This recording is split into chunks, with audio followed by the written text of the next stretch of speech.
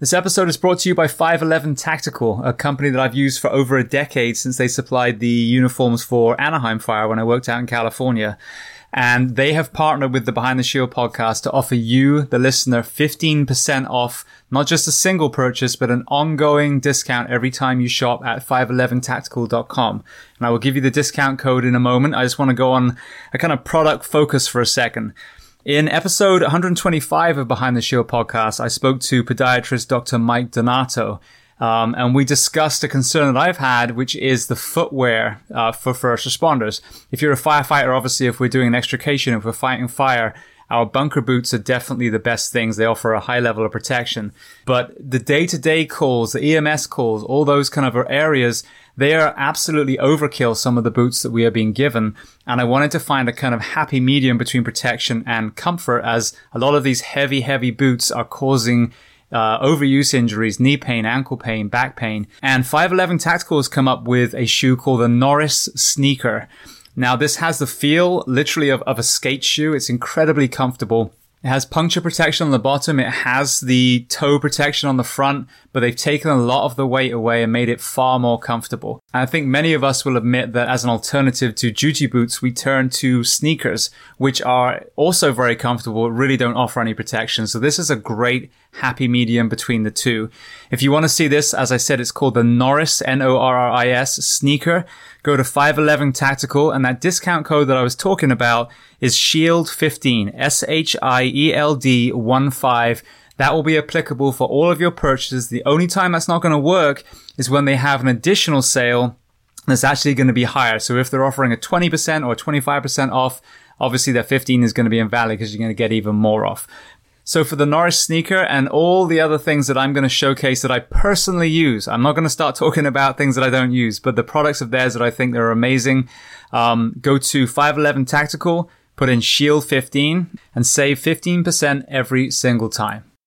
Welcome to episode 276 of Behind the Shield podcast. As always, my name's James Geering, and I am so excited to bring to you this week's guest, Ryan Starling. Now, Ryan is a firefighter paramedic and a SWAT medic for San Bernardino County. He is a 511 Tactical sponsored CrossFit athlete, and he also features in the reality TV show Live Rescue. And I think most importantly for this conversation, he was also the first responding tactical medic at the Inland Regional Center shooting that they had in 2015.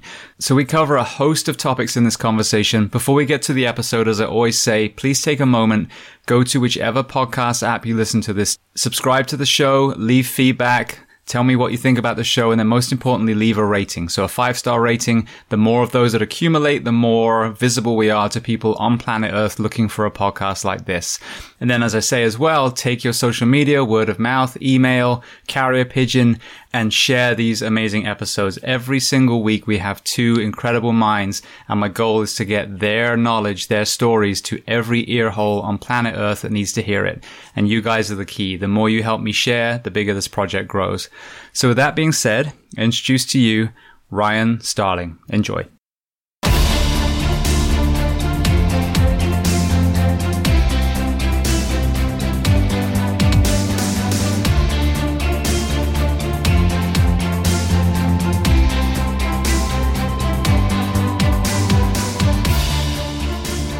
So Ryan, I want to start by saying thank you so much for taking the time to come on the podcast.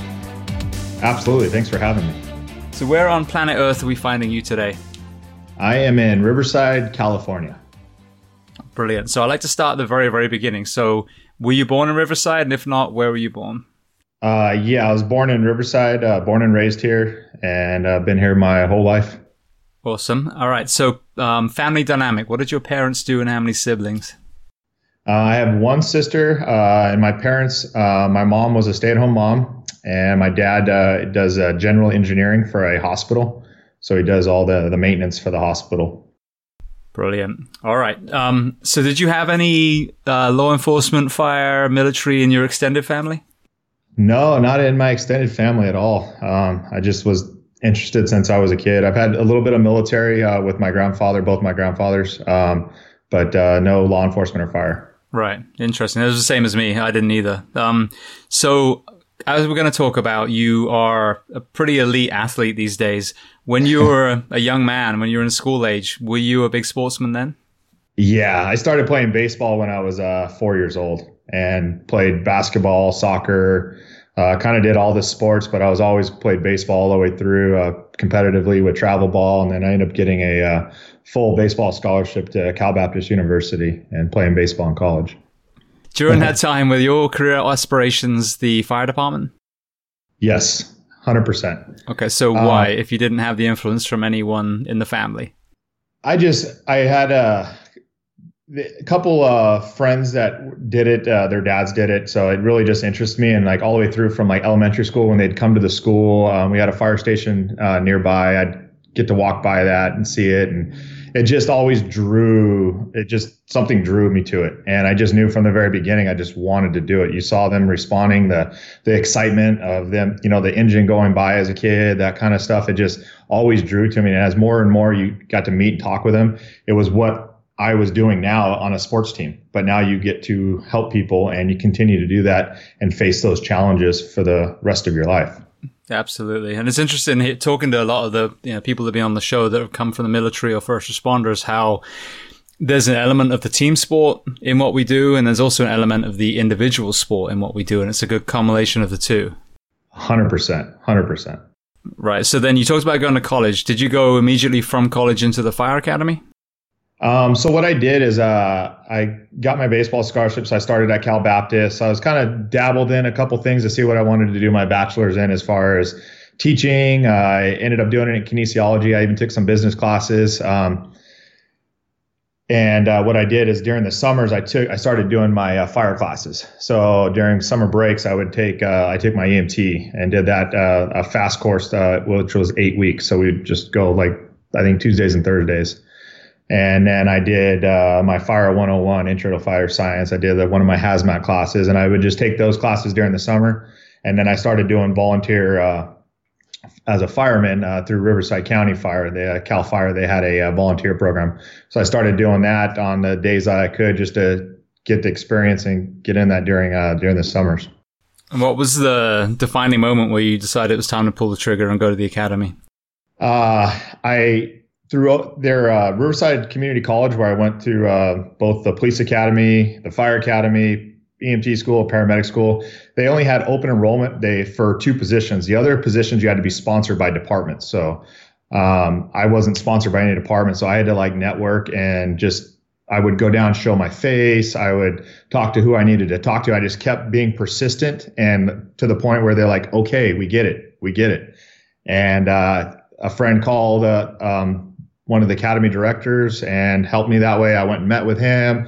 I went down there 2 or 3 times, just showing up. Hey, I just want to see where it's at, and just basically persistent. And I got one of the open enrollment spots. So there was 36 spots in the academy, and 2 of them were for open enrollment. And I was able to get one of those spots. So I know how hard they were to come by at that time. And so I basically had to make a decision with Cal Baptist and baseball in my senior year. And so I took a leave of absence and chose my fire career from that point on.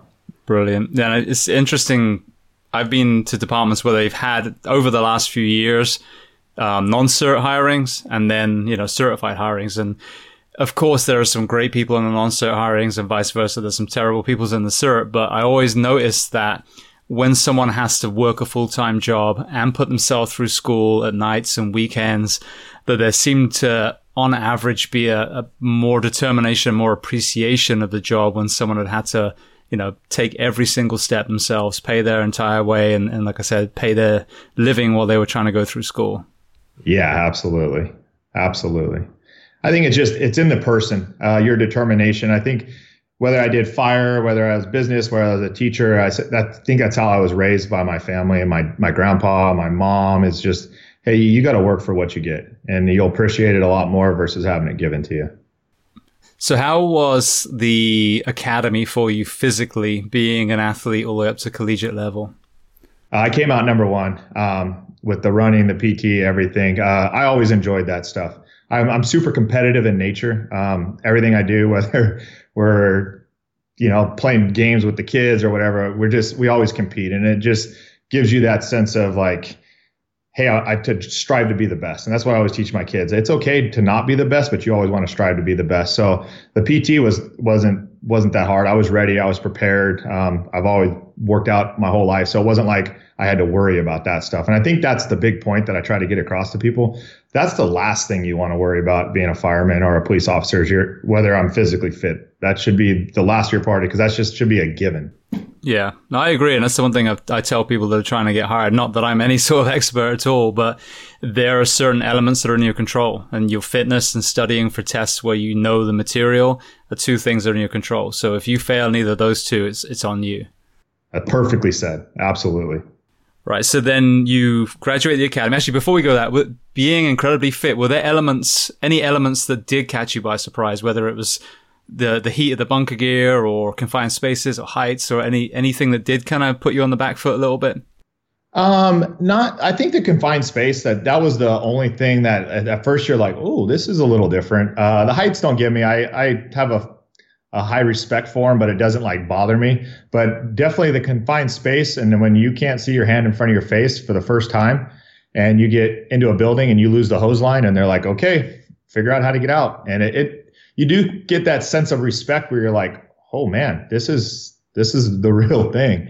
So I think that's all. I've always had a real respect for that. And even when I teach my probies now that I have, like, hey, this could happen one day. So prepare for the worst and hope for the best. So I have definitely a respect for confined space. Yeah. Yeah. Because I mean, that's the thing as well. We've all seen those candidates that kind of strut in. And I mean no disrespect when I say this, but, very confident physically, and they come into the academy and then the next thing they're, ripping off their mask in the maze, or, you're like, oh, yeah. You look like the part, but obviously there was that piece missing. But yeah, I mean, it's supposed to make you uncomfortable. That's the whole point. Yes. Okay. So then, so your journey into actually getting hired. Yeah. So I graduated the academy and instantly I got a job. I started applying for seasonal jobs with the California Department of Forestry, which is now CAL FIRE CDF. And I got a job right out of the academy up north as a seasonal fireman. So I graduated the academy. I had a week off, and then I started up north in Sonoma Lake Napa, which is up by like San Francisco area. So at that time, I continued my leave of absence because I had a total of a year with Cal Baptist University to come back and keep all my academic scholarships and that kind of thing. And I worked a season up there. During that time, I was applied for paramedic school. And because I graduated number 2 in my class, I got a guaranteed spot into paramedic school. So the number 1 and number 2 guys got guaranteed spots into RCC's paramedic school. So I applied for that program, and I was able to get into that program starting January. So the season ended, I think November 10th, I remember, because my birthday is November 11th. Or November 12th, and season ended. I came back. I ended up getting married to my high school sweetheart on the 22nd of November. And then I started the academy, the paramedic school, January 2nd. So it was a lot of things happened all at once. My wife was at Cal Baptist also. We were high school sweethearts. She got a scholarship to go play volleyball at Cal Baptist. And so we were able to live there in the marriage housing, living off of top ramen and those kind of dates. And then I started paramedic school. That took about a year. And so what I did is the first 4 months during the didactic part, the classroom part, because it's Monday through Friday, I didn't work. I saved all the money from my season. I worked every single day of overtime I could. And we lived off of the overtime that I worked for the past 6 months. And then as soon as I was done, I went back to Parkview Community Hospital where I worked as an ER tech. I was able to get a job back there. And I did nights. So I did my paramedic school during the day. My clinicals, my internship, and then I'd go work 7 to 7 a.m. and then hopefully have 3 or 4 hours of sleep and then back to paramedic school. So that was a long 6 months of very little sleep, but it paid off. Yeah. Now, how do you think that, how did the sleep deprivation affect you? Because that's something that I talk about a lot. I want to talk about a little bit later as well. But did you notice a decline as you weren't able to sleep every night? There were some days that it starts to hit you where you start getting those headaches and you're slower to react. It 100% hits you. I can maintain, it's kind of I describe it as a pediatric respiratory distress. You maintain for a long time and then you just crash. And there would be some days where I would just go to sleep. I don't even remember getting home, and I'd wake up 12 hours later, what happened? Where am I? So it does play a factor in that. And I look back and I'm like, wow, that wasn't very smart, but I got through it. Yeah. Well, I had an interesting kind of parallel to your journey, but instead of being newly married, I was newly divorced. So I was going through that during school and then working a busy rescue. And I mean, medic school was tough. I just had a gentleman who was a Top Gun pilot, an F-16 pilot in the Air Force, retired and actually became a firefighter paramedic in Colorado Springs. And he said his paramedic school year was the hardest year of his life. So that kind of puts it into perspective. It does. You cram a lot in. You're becoming basically, I tell people like that don't know what it is, you're becoming basically a cross between a PA, doctor / nurse. And you have to be able to make these decisions on your own by yourself. Yeah. So there's a lot to it. And you have to know a lot of knowledge all the way around because there's nobody there to back you up sometimes. No, it doesn't look good when you pull out a textbook in the middle of the street when someone's dying. All right. So, well then what about the journey into law enforcement? So I got hired. I got done with paramedic school. I worked on an ambulance for about 4 months while I was testing a bunch of different departments. I got picked up with 3 different departments, and I chose San Bernardino City, which is now San Bernardino County. We got absorbed into the county department after all the bankruptcy from San Bernardino about 3.5 years ago. So I was on as a paramedic. My engineer at the time was a SWAT medic. And that was one of the things that kind of drew me to that department. They had a lot of specialty programs between truck stuff, hazmat, USAR, SWAT medics. It was a very cool, very fast-paced department. So about 3.5 years into it, they had a spot open up. One of the guys that was senior was promoting to captain, and he did 10 years and was ready to get off. So I applied for the program and got accepted. So at that point, I had to go back through the police academy over at RCC. So then once I was done with the police academy, then I go through the full post background, law enforcement background, and get sworn in and start working on the team until I can get through SWAT school, which is a 3-week class that they offer through California here. And then you're basically a full member of the team with my primary mission. I'm an operator, but my primary mission is the medic stuff for the other officers on the team, the canines, and then civilians, and then suspects. Right, I love that. So the canines are way before the suspects. We got to make sure everybody's okay. Yeah, exactly. I think that's right. I think that's absolutely right. So with the SWAT Academy, I remember watching my first department here in Florida.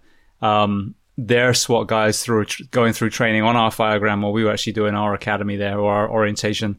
What was the SWAT Academy like for you, having been through a fire academy? The SWAT Academy was the most physically demanding for me. I do CrossFit on a competitive level, and I just got done and I made it to the CrossFit Games as an individual. As a master's athlete, I finished 5th in the world.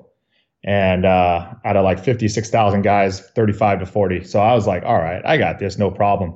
But when you're in your vest, all day long out on the range, and you're shooting 500 to 1,000 rounds a day, and you're standing there, and then you have to carry a rock up a hill, or a guy doesn't put his hood down, and you're sitting there doing flutter kicks all day long. I was sore. I was surprised because I'm thinking, man, if here I am, I'm pretty good shape, 5th fittest guy in the world for my age group, and these poor guys next to me, they must be dying. So it was very surprising, the physical demand of being in your vest the whole time. It kind of changes things versus when you just normally work out, you're just, you're not in your vest. And when you put on 50 or 60 pounds and it starts to fatigue your back, and you're shooting and you're staying in that stance and you're doing different things than you normally do on a daily basis. So it was an eye opener for me. And I actually changed the way I work out now, and I start training that way a little more with my weights, wearing a weight vest, running with a weight vest, and having that type of environment more. And did you have a lot of experience with weapons prior to that? I shot, not just kind of random. I would hunt a little bit. I do some dove hunting, and I would go shoot like at the range, that kind of stuff. But I wasn't really familiar with weapons. I enjoyed doing it. But getting into the law enforcement, once I started the academy, then I was addicted. I just loved weapons and understanding how they work, and being faster at reloading, being faster at shooting. I love shooting steel targets, and it it became a more like we did a bunch of SWAT competitions, and I love to compete. So like, hey, we can do a SWAT competition. So I really got into that side of it. And my wife doesn't like that because it's a detriment to our bank account sometimes. It's expensive to shoot. All right. So then with the different models we spoke about this just before we started recording, I've seen and been told about different models. The ones that I've seen, sadly, in the departments I've worked at have been, here's a vest, here's a helmet, you got to share it with the entire department. If someone starts shooting, hide behind the rescue, but you're a tactical medic or whatever, or you're doing the save training. But then you got the other side of the spectrum, which is you're going in on the stack. It's kind of like the Navy Corpsman model almost, where you're, staging one room back. What was your model? What were you actually carrying when you went in? So when December 2nd, which I responded to, and I was actually a tactical medic. So that day I was at SWAT training. We were actually doing active shooter training that day. They had some recent the Paris terror attacks. So we were supposed to do tubular assaults on like buses, trains, stuff like that. So they actually changed our training that morning. Said, hey, let's fresh up on active shooter. We haven't done that in a while. And so they actually changed our training day. So we were all kitted up, ready to go. We just had our Sims bolt carrier groups and our rifles. So that's all we had to swap out, which takes literally 15 seconds. And the call came in. We thought it was training because we were doing active shooter training, but then you could hear the dispatcher's voice and you knew it wasn't training. So we were able to respond fully kitted up, ready to go as a SWAT team and get to this location within like 9 minutes, which is typically unheard of. So we had the stars kind of aligned for us with that. And so what my role when I'm a tactical medic, I'm there for the officers. So when we got there, there was a lot of people down outside already that had crawled out. There was about 5 victims down. There was 3 that were already DOA. So we had 8 victims outside. And I went in with my team with, we had like a 4-man element, and then another, like, I don't know, 8 or 10 guys came in another entrance. And we basically just cleared the first floor because we're in an active shooter situation. We had intel that they could have fled, but we weren't sure. There could have been 3 shooters, 2 shooters. So we're basically making sure that nobody else is dying. So our whole goal is to find the threat, eliminate the threat, and then start rendering aid. So once we breached a couple doors and went inside, when we were inside doing that, once I got the first floor cleared, when I went in that initial room, there was 20 to 30 people down in that initial room. One of the bullets struck the up in the plenum space, the sprinkler pipe dropping down. It struck that, so the water was free flowing in there. So there was like water flowing out the front door with like a little river of blood in the center of it that was going on the victims. People were screaming. Somebody pulled the fire alarm. And I'll get back to that story because that's a kind of a crazy story. So the fire alarm's going off. You could smell the gunpowder in the air. It's like a sensory overload. So once we got that first room cleared, I knew like, hey, my team's going to continue upstairs. I got to start getting these victims out. I got to start treating these victims or people are going to die. So I kind of got with my sergeant, told him, branched off, and I went back to the room and just kind of started organizing treatment. And we made a casualty collection point. I didn't have to do a very little work as far as moving victims. I moved a couple victims, but all the officers that were there, they engaged.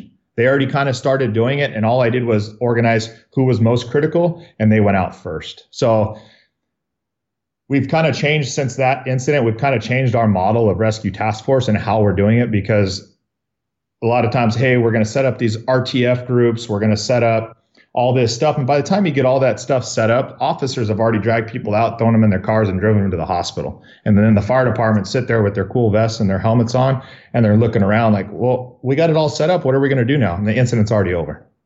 So since then, we've done a lot of different training with multiple agencies, because we're with San Bernardino County, we're the largest county in the nation. So we have a lot of square miles to cover. We cover multiple different law enforcement agencies. So there's a lot of different protocols we have to adjust with and work with. So we've had to kind of tailor our things to multiple different law enforcement agencies, where some city departments, you only have to worry about one. So we do definitely have an uphill battle, but we've basically just simplified it on what we do as far as the interaction with them, and just basically getting firemen in there into that warm zone, that casualty collection point, and having the officers bring them out to us. They have their job, we have our job, and it works perfectly. Right. So other firefighters, are they at least wearing body armor in this scenario too?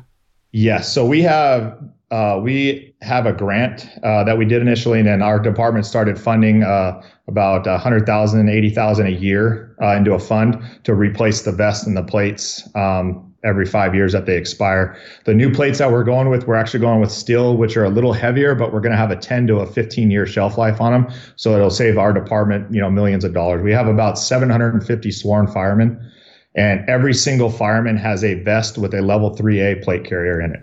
Beautiful. Tailored to them. Tailored to them. Yeah. Custom fit to them. See, that's a big thing. I know I've talked to Bill Godfrey I had on, who's has a company that does MCI training, and that was one of the big criticisms. I'm a skinny 170-pound dude, and one of my old friends in my last department was about 350 pounds. Our vests are not going to be the same. Yes, exactly. So we have each vest is assigned to them. Those guys have it with them. So if they have a overtime day, they take their vest with them with their fire gear. So they always have it on their thing. And then the helmets there's 4 helmets assigned to every single piece of apparatus. So the helmets aren't custom fit just because those are a little more expensive, but they do have helmets. And then we have active shooter bags. So we have 4 on every single piece of apparatus. And so we use those on all of our shootings, stabbings, and then any active shooter. It's a quick response bag where we can basically put a tourniquet on, quick clot. We got glow sticks, flagging, anything we need to just basically stop any bleeding control at that point. And then we can get them out of the area, and then we do our full triage and assessment on them. Right. Now, I know there's been a lot of talk recently about tourniquets. I'm sure both of us, when we were in, EMT and medic school, we're taught the same thing. If you put a tourniquet on, the leg's going to fall off. So, exactly. So did you see or hear any stories of that particular incident in San Bernardino where tourniquets did save lives? No, we actually didn't apply any tourniquets. I think by the time we got there, that anybody that may have needed a tourniquet had already potentially bled out. I don't know. I can't really. That's just speculation. That we know that if you have an arterial bleed, you can bleed out between 2 to 5-6 minutes, depending on how severe that arterial bleed is. We did do a couple needle decompressions. We did use a little bit of quick clot to pack a couple wounds, but we didn't use any tourniquets.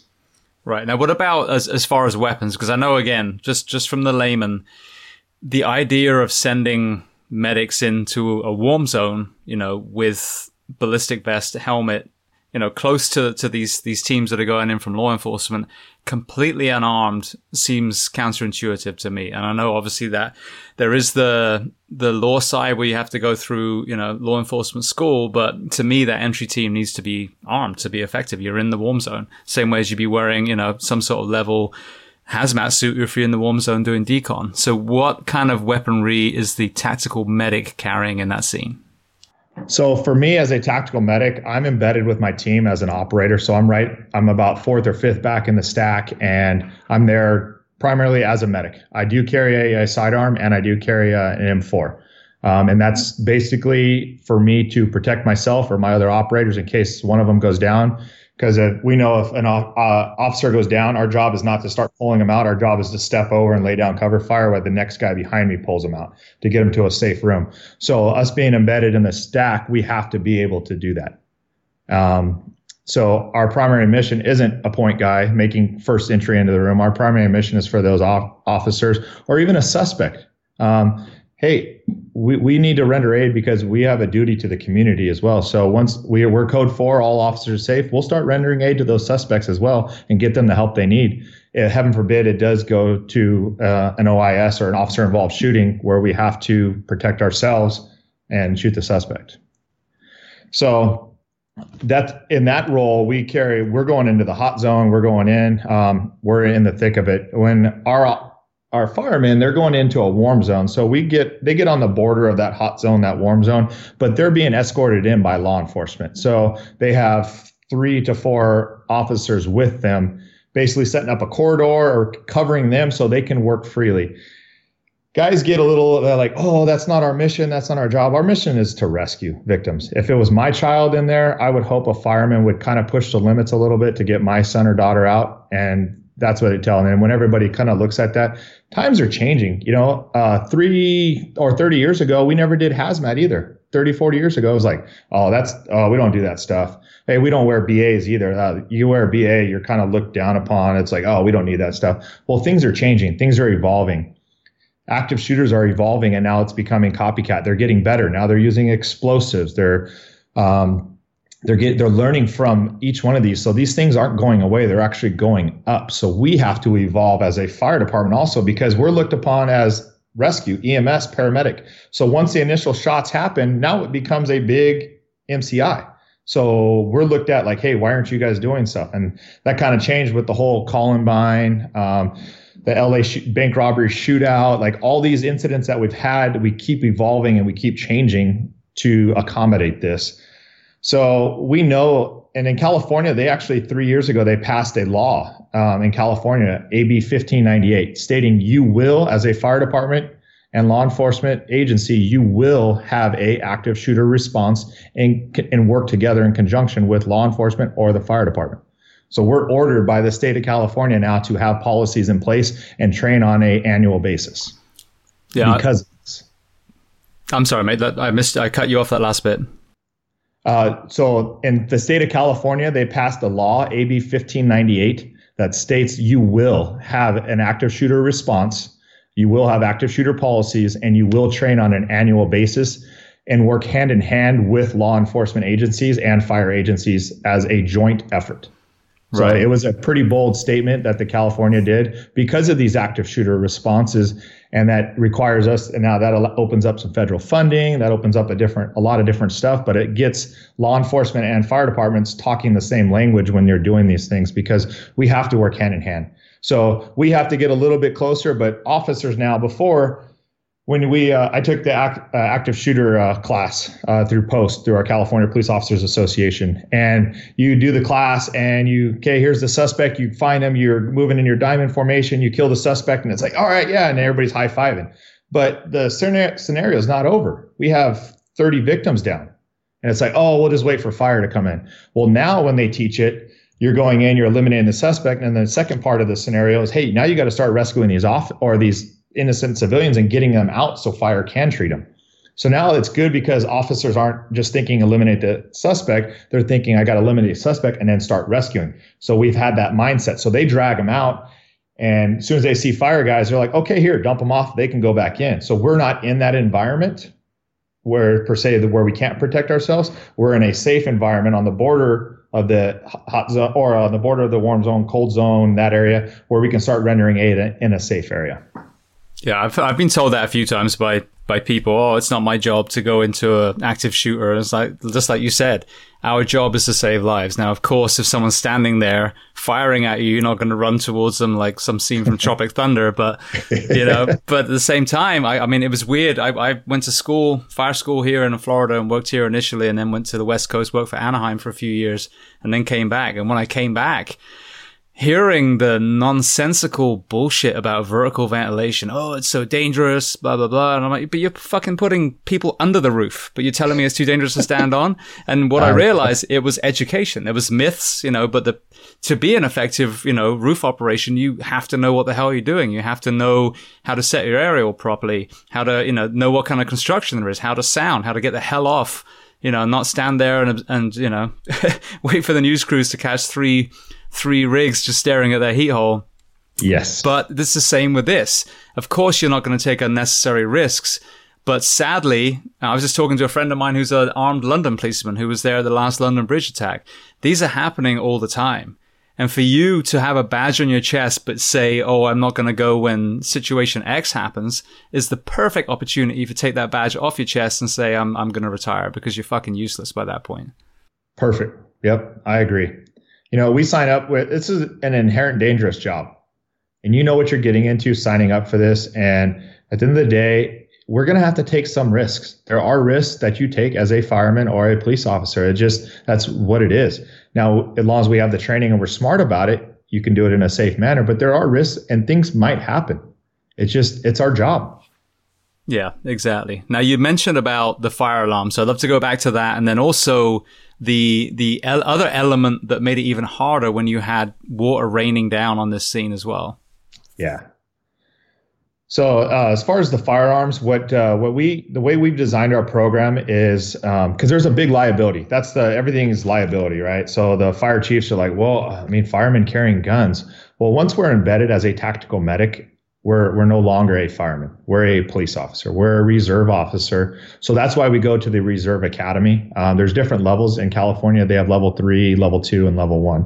So we become level 2 officers, which allows us to do anything a full-time police officer can do as long as I'm in the presence of a level 1. So that allows us being sworn in as reserve officers. So any use of force, any officer involved shooting, any police stuff is covered by the police department because they're the professionals at that. They have the legal team, they have the lawyers. That's what they deal with on a daily basis. And then any paramedic stuff is covered by the fire department at that point. And then as far as our workman comp issue, that kind of stuff is covered under the fire department. So it's a good joint way to make the police chief happy and the fire chief happy and accomplish your goals. Right. Now, what about the fire alarm? So you talked about that being pulled by someone. I want to, so why that was pertinent, and also on the other side of it, why the sprinkler activation actually made it harder as far as victim removal. So the fire alarm, about a year prior to that, my SWAT sergeant and one of our corporals actually went to that same location, the county building, and taught all those county employees run, hide, fight, which is what to do in an active shooter situation. So we trained them 1 year prior to all those county employees, and the terrorist Saeed Farouk, he was in that training. So it was actually technically a workplace shooting, wasn't it? Because he was a member of the public health department. Yes. Yep. So we taught him what to do and what you should do in an active shooter. So he had all the training. So he had a little bit of a head step of he knows what they're going to do, how they're going to do it. But we taught them a year ago. So they get about a 2.5 hour class of what to do, run, hide, fight, how to barricade the doors. You're not used to that. You know, in our situation, we're trained to these critical situations, but in a normal everyday person is not trained for that. And for them to be faced with that type of environment and to remember the training we did a year ago, it's just incredible. So one of them went up and actually remembered to pull the fire alarm. They pulled the fire alarm, which activated the alarm in all 3 buildings on the location, which scared the terrorists. And they finished up what they were doing on the first floor and they exited the building because they had other plans. They found multiple pipe bombs and manufacturing stuff that they had in their apartment complex or in their apartment. And they had multiple pipe bombs in their car after we ultimately eliminated them in the street after the pursuit. So they had multiple plans of doing stuff. So by us, the person that pulled the fire alarm, it basically, they knew they had limited time because people were going to start responding. So it basically deterred them to not go upstairs, to not go any farther and deeper into the building and potentially kill more people. With the water being activated, it made everything was wet. So with office workers, some of them aren't, I'll say this politically correct, in the best shape. So they're a little obese. So some of the workers that we did have to drag out were overweight, 200 to even 300 pounds. So we had to utilize chairs. We had to have 2 or 3 people dragging. That was a lot of things we did see is where guys weren't trained on how to actually lift and drag a patient. So a lot of times they were just grabbing the arms. Well, the skin gets really wet. It was hard to drag. So then you had to grab like belts, and I have 3 people in the middle. I had a salvage, like a carry haul, they call it, like a salvage type cover with handles on the side. So I had one of those. So we used that multiple times. We put a couple victims in chairs. We were able to roll them out. But after that, we did training later with tons of different agencies on how to get behind the person, go underneath their armpits, grab their opposite arm, and be able to lift them up off the ground and kind of duck walk backwards, where it allows you to get the friction off the ground and actually start dragging a patient in a easier manner where you can drag them a lot farther, or utilize tables, utilize a bunch of different stuff. So that was an error on like my part because we teach the active shooter response for the fire department, and I never foresaw like teaching them how to drag patients. We always talk about how to treat the patients. So that was some things that we changed and that we really implement now. Also we train all of our county employees as well. So anybody that asks for this training, we give them a bleeding control class and how to move victims and how to utilize what you have in your office space, how to barricade your doors, how to basically when to run, when to hide, and when to fight. Right. Now, the other scary thing about this story was the secondary devices. So tell me about that. Yeah. So I had about 22, I think it was, victims down inside, and I had those 4 or 5 victims outside. So when I initially came around the corner, there was 3 victims outside. 2 of them had agonal respirations. So what I did is I just pulled the 2 over. They were right on the curb. I kind of pulled their head to hang their head over the curb to kind of open up their airway. They both started breathing again pretty well. Those 2 people actually survived, which it was pretty cool to hear about that, because a couple of the officers started rendering aid, and those 2 were the first that got out right away. So which was good because they were the most critical. So when we were inside, there was 3 or 4 tables lined up that were about 50 feet long, multiple tables together. And then at the end of the conference room was like a dais, almost like a meeting hall where you'd have a meeting or a city council meeting. Well, these were county employees, so there was county backpacks. And so everybody had similar backpacks.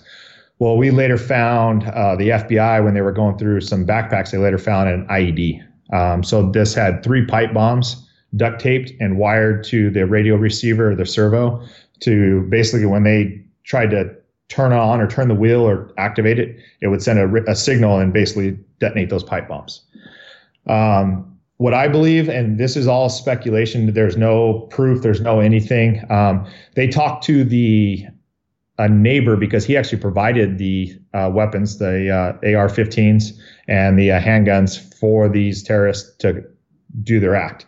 So once they interviewed him, they said, yeah, they planned 3 years ago. They were going to do the same thing. They were going to go on the 91 freeway, which is a pretty busy freeway, drop a bomb off the thing and then shoot people as they ran from their cars. And then they were going to flee to Riverside Community College and shoot people, detonate a bomb in the middle of the quad when class got out and shoot people as they ran. So they had a similar type attack. So he brought that backpack with him that morning, had the bomb with him, got in an argument with one of the employees over religion, left about 10:30, went and got his wife, and showed back up in this rental car that they had. So I believe, and they found the radio receiver in the car, I believe he was outside trying to detonate that pipe bomb, and it didn't go off because they didn't wire it right.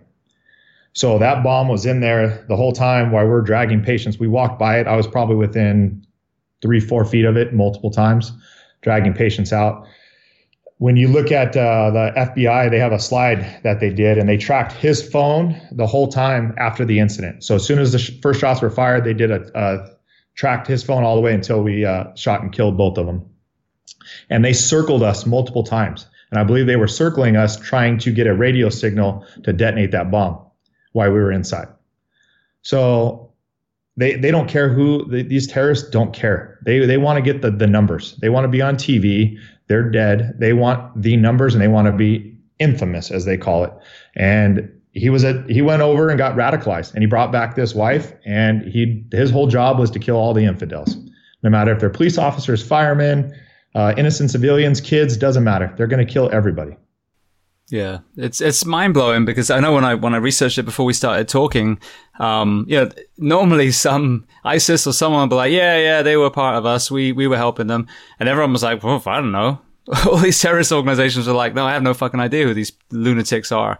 So you see this over and over again. So the London Bridge stabbing, which I just learned about, that was a guy that was in prison who was released in, some kind of automatic act where they basically half the sentence, and he was on his way to speak to a conference about rehabilitation. All these groups that were trying to, do more positive things in prison to turn people's lives around, and he stabbed the 2 people that were fighting for him, that were trying to do the rehabilitation. So when you look at these cases, there is no fucking higher meaning. These are just mentally ill, sick individuals that I know, in this particular shooting, literally executed their colleagues, and then we look for meaning, and there is no meaning. They're just so far gone that, like you said, you or me are just this cartoon version of the bad guy in their minds, and it's terrifying looking at it as a responder, because how you would think a normal human being would act is not going to happen in this scenario. Yeah, I 100% agree. I just went to a Cato conference, which is our tactical conference that we do every year in California. And they had one of the officers that was involved in the shooting in London, and he went over the whole incident. I was just blown away how long they went, how different, all over the place, and with a knife, which is just, it doesn't matter where you're at, whether you're overseas, you're on U.S. soil. Like you said, these people are like insane. They don't care. They're mentally ill. Exactly. And that's the thing, as a responder, you got to think about that. You're not dealing with a sane individual. You're dealing with a complete psychopath. This isn't even war. You're not in Afghanistan or Iraq where, you know, they truly are now defending their land or whatever they believe is right. These people are, you know, just completely broken. So, you know, I mean, you have to rethink the way that you view the entire scene. And what's terrifying is you guys are walking by, unbeknownst to you, there's hundreds of backpacks that look the same, but a device that they were probably trying to explode and kill all of you as well. And we're always taught about secondary devices, but in, you know, the mayhem of an attack like this, it's going to be the last thing on your mind at that moment. Yeah. And you always like, as we went through doorways, we were looking down hallways, we were looking at doorways to see, like we're trained to do, but we never thought to there's a bunch of county backpacks, that he would hide in, because there's 8 or 9 of the same exact backpacks.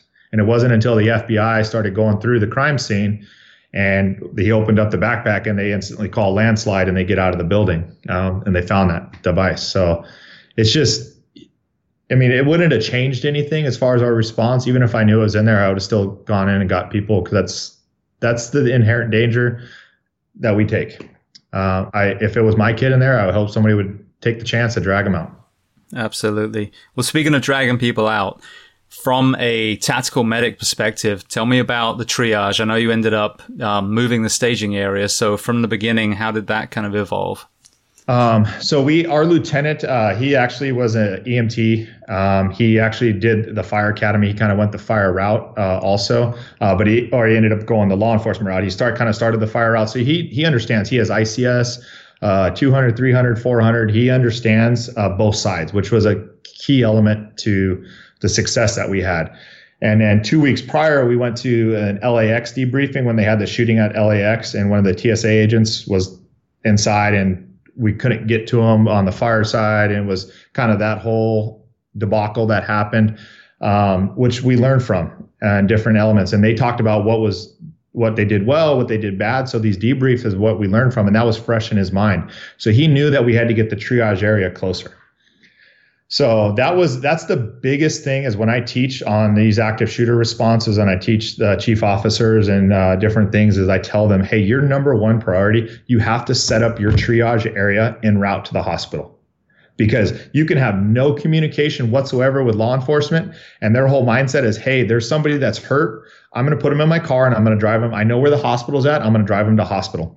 And all of a sudden they run into 10 big fire engines. Like, oh, cool. I don't have to continue to the hospital. They're going to dump them on you. So they're going to get aid quicker, because it just happened. So, if the hospital's south or the trauma center's south, you need to set up your triage area south of that incident, so the officers will run into them when there is independent action. Because at that day we had, I think, 15 different law enforcement agencies, plus. I mean, there was Fish and Game there. There was Secret Service there. There was the FBI. There was different city agencies. There was county agencies. There was anybody and everybody that is an armed, sworn personnel showed up to that incident. So now we don't have the common communication. So it just happened. Probation had trucks their office was right around the corner. And a guy says, hey, I got trucks. Yeah, go get it. And he thought about it, engaged, and he was able to bring trucks around. We threw 7 people in the back of trucks, and he drove right out and ran right into the fire department where their triage area was set up, and just handed the patients off, and they got treatment right away. There was one lady they did a documentary on that she coded like 3 or 4 times on the table. She got, 20 units of blood, but she's still alive today because of that fast treatment. Every single victim that was alive when we got on scene is still alive today. And every single victim was on a surgical table in under 57 minutes. That's amazing. So that's where we talk about, like, hey, if we had to set up RTF, we had to set up this and did all that, more people would have died. So when we utilize, let the officers do the rescue, you bring them out to the casualty collection point. Hey, they brought them out to our triage. That was perfect. They put them in cars, brought them out to their triage. Luckily, we had a tactical medic in there to be able to triage them and get the most critical out right away and get them to the hospital first, which helped. But we can recreate that by also training our officers and giving them what I tell them, hey, this is just combat triage. Hey, are they bleeding or are they breathing? Are they not? Okay. If they're not breathing and there's 50 other people down, you got to move on. Hey, if there's any bleeding, control the bleeding. Even if it's not bright red, it doesn't matter. Slap a tourniquet on it. It can't hurt. We know that now. So the officers are engaging in this stuff, and they're the ones that are helping us a lot because they're inside. They're initially with them. They're stopping bleeding. They're dragging them out to us and allowing us to do their job, which is perfect. And that's how you work together with these law enforcement agencies. And once the officers understand that, and the firemen understand that, when we both know our roles, it works flawlessly. Yeah, I think that relationship is so important. With the Orange County, when I work with them, like our, deputies were in the stations all the time, eating with us, and we trained with them, and it was such a great relationship. And then my last one, they were in the same building as our station, just upstairs, and we would never see them. And I think historically, it just wasn't, welcoming, and they didn't have that relationship, and it was terrible because I'm like, how the fuck can you not talk to these people that are, 6 feet above your head? So I would try and pull them in and invite them every chance we had. We would have some super secret squirrel stuff, or all of a sudden we have a whole bunch of SWAT guys staging in our station. The theme park with the rat was under some sort of, warning. And that would be an opportunity then to at least, talk to some of them, and I could even get some of them out working out with me sometimes. But yeah, I mean, that you'd think that would be so obvious, but some cities and counties even hate each other, the police and fire, and it's like, you need to grow the fuck up, because lives are at stake, the same as departments, cities and counties, fire and fire. Like, for fuck's sake, there's only one person that's important apart from yourselves and your crew's safety, is the people that we serve. And if you're fighting over jurisdiction or what color shirt you're wearing, you're completely missing the point. Yeah, I agree. And the biggest thing too is we have a lot of these trainings. What happens is it happens on the lower level. So you show up, you might have a battalion chief there, but most of the time it's the captain, the engineer, and the paramedics doing this training. And you never get admin that's going to show up and run the incident at these trainings, understanding what we need to do, what we need to accomplish, because they're the initial quarterback. They got to get in there and get it set up where we're going to be, or that first initial captain. So we made it a mandate that when we do these active shooter trainings, that every single personnel, all the way up to the fire chief, and our fire chief shows up all the time to all of our trainings. Every single chief, we just did a modern fire behavior class, going through burn boxes, doing stuff. Every single personnel from our head chief all the way down went through the training, which is, I think, awesome, because now you get to see the guys, you get to talk, you get to communicate. It builds those relationships, but they also understand what we're going through. So I think that's a real good thing that our department started doing, and I highly recommend that to other departments, is your admin's got to do tabletop exercises with law enforcement, with your guys, to know, hey, if we have this is what we're going to do. Yeah, I couldn't agree more, because that's the thing, you're wearing bugles, you're sitting at a desk, but if you've disconnected yourself from what the men and the women on the front line are doing, how effective a leader are you going to be? Yep, I agree. Right. So then one more thing with, what we think of triage, obviously one of the things that pops to mind is tags. Did you tag people, or was it purely more of just observing how the patient was presenting and just triaging that way? Yeah. So I initially didn't have any tags, and I didn't have really anything on me, and I never thought about an active shooter response as a tactical medic. I knew that we might respond to that, and I'd have to do some but I never thought about a full blown, which was an error on my part, 100%. So now when I started triaging, and what I would do is I treat a patient, I say, okay, take them. Well, once officers saw this, it's like worker ants. Every single officer engaged, which was phenomenal. And these guys started just dragging patients. Well, what ended up happening is then they're just grabbing everybody, dead or alive. They don't know. That's not their expertise, but they're helping, which is great. So what I did is I kind of stood in the middle before the doorway, and as they started bringing patients, I would just look at them. Okay, no, this one's dead. Leave them here. Take this patient out. Okay, take this patient out. And I wasn't able to mark patients. So what I did is I had IV tape, the transparent tape. I had a roll of that. And so anybody that was dead, I just put that tape over the top of them, so they knew. And I just yelled throughout the room, hey, if they have tape on them, just leave them. So I started trying to mark the deceased victims with the tape. So now what I do, because that ribbon that we have it with our fire department, you can wrap it around the wrist, but when you start dragging a patient or doing that, it ends up falling off. So what I carry now is electrical tape. So I have black electrical tape and red electrical tape. And basically I can mark it around their wrist real quick or across wherever their head, wherever, and I can just mark them deceased or critical. So if you see red tape, they know to start dragging people out. So it allows me just a quick little thing, and it doesn't come off, and it's waterproof. So that was one of the things that I started carrying, because I never thought about having a sprinkler or being near water or having everybody soaking wet out in the rain. You don't think about these things until it actually happens to you. So that's something that we've changed as far as having that, all of our tactical medics have that electrical tape with them. Yeah, and it's just so important that we learn from, scenes like yours. I had John Spearer on the show. He was at the Aurora shooting, and, we do the kind of 32 can do with the respirations. And he's like, these people had been gassed, and then they were running, so they were blind, and they were, panting from exertion. He said, they weren't able to follow instructions. Their breathing was higher than 30, so that was all out the window. And then with the ribbons, I've observed this too in my department. Like, you get an MCI at night, you can't tell if it's green or red, under the yellow streetlights. So, we take some of these things that look so good when we're training and the PowerPoint presentations, and no disrespect to the people that come up with them, but it's only when they're applied to a real scenario that you realize, that actually just doesn't work, and we need to rethink that. Yeah, no, I agree. They're tools in the toolbox. It might work on some occasions. It might work on, the thing is, I tell my guys, hey, I want a big old toolbox.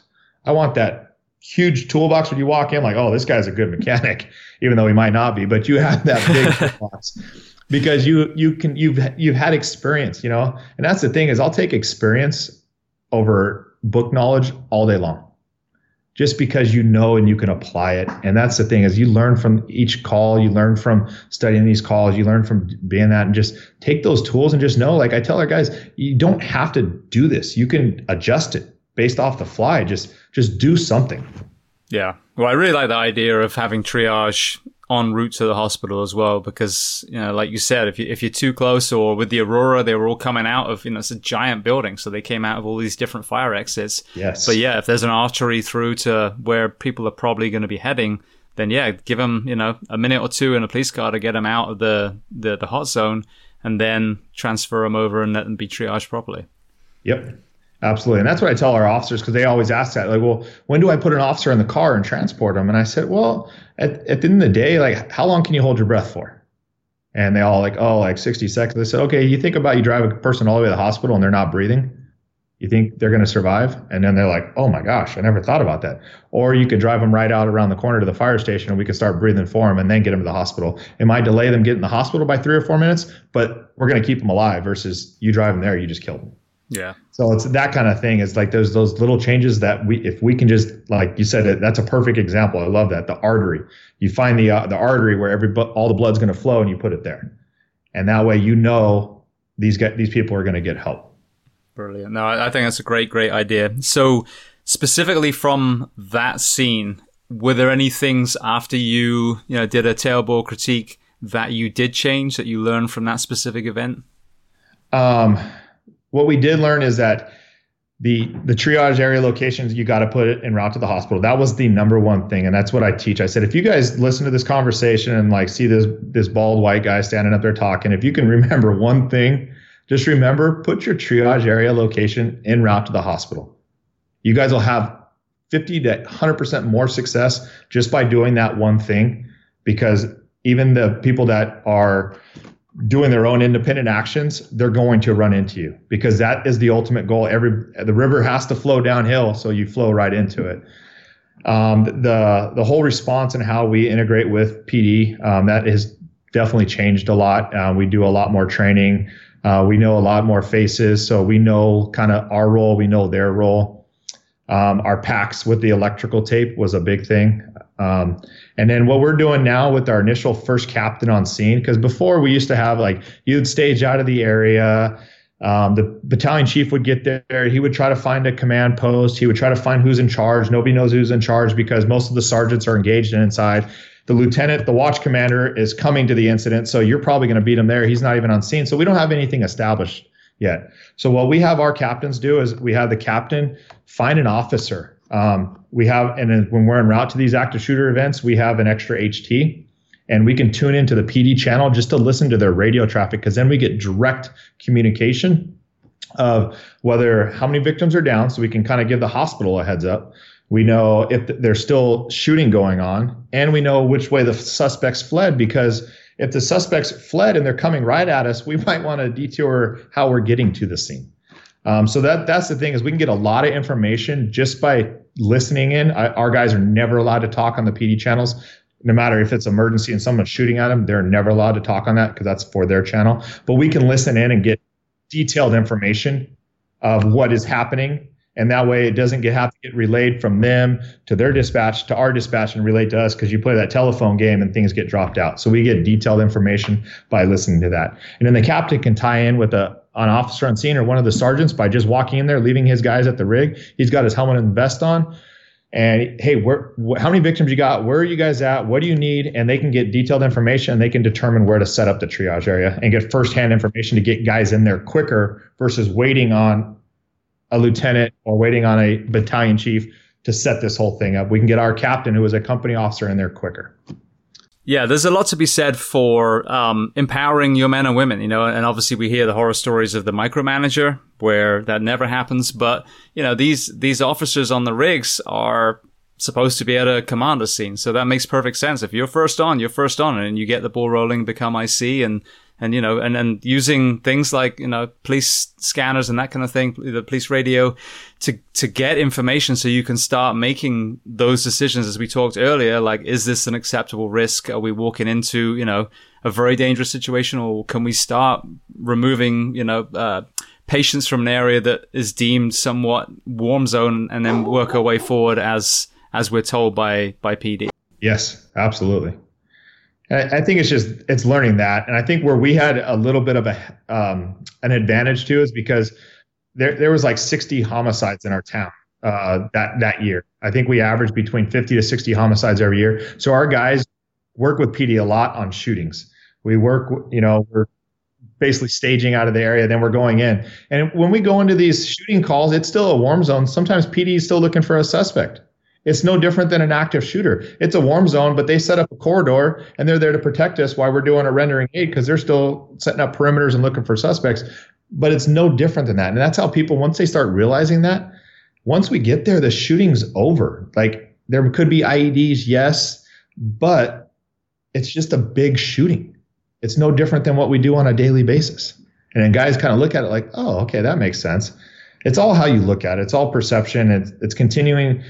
The more and more of these happen, the more and more guys are like, okay, I get it. And then our department now, we have full buy-off by all of our captains, by all everything. And it's going to continue to progress. And they're even teaching it at the academy level now, active shooter stuff and rescue task force response, which is phenomenal. Yeah. And I heard you mention this on the other podcast I listened to that you did last week, which is so true. That the other thing is, when we have an event like this, you don't bury it under the carpet. You figure out what worked, figure out what didn't work, and then learn from it, and then share it. Tell everyone else, the pros and the cons of the system that you use. So as you mentioned in that podcast, and I agree with 100%, those people didn't die in vain. We take that event and we learn so that we can save lives at the next one. Yeah, I agree. You got to humble yourself.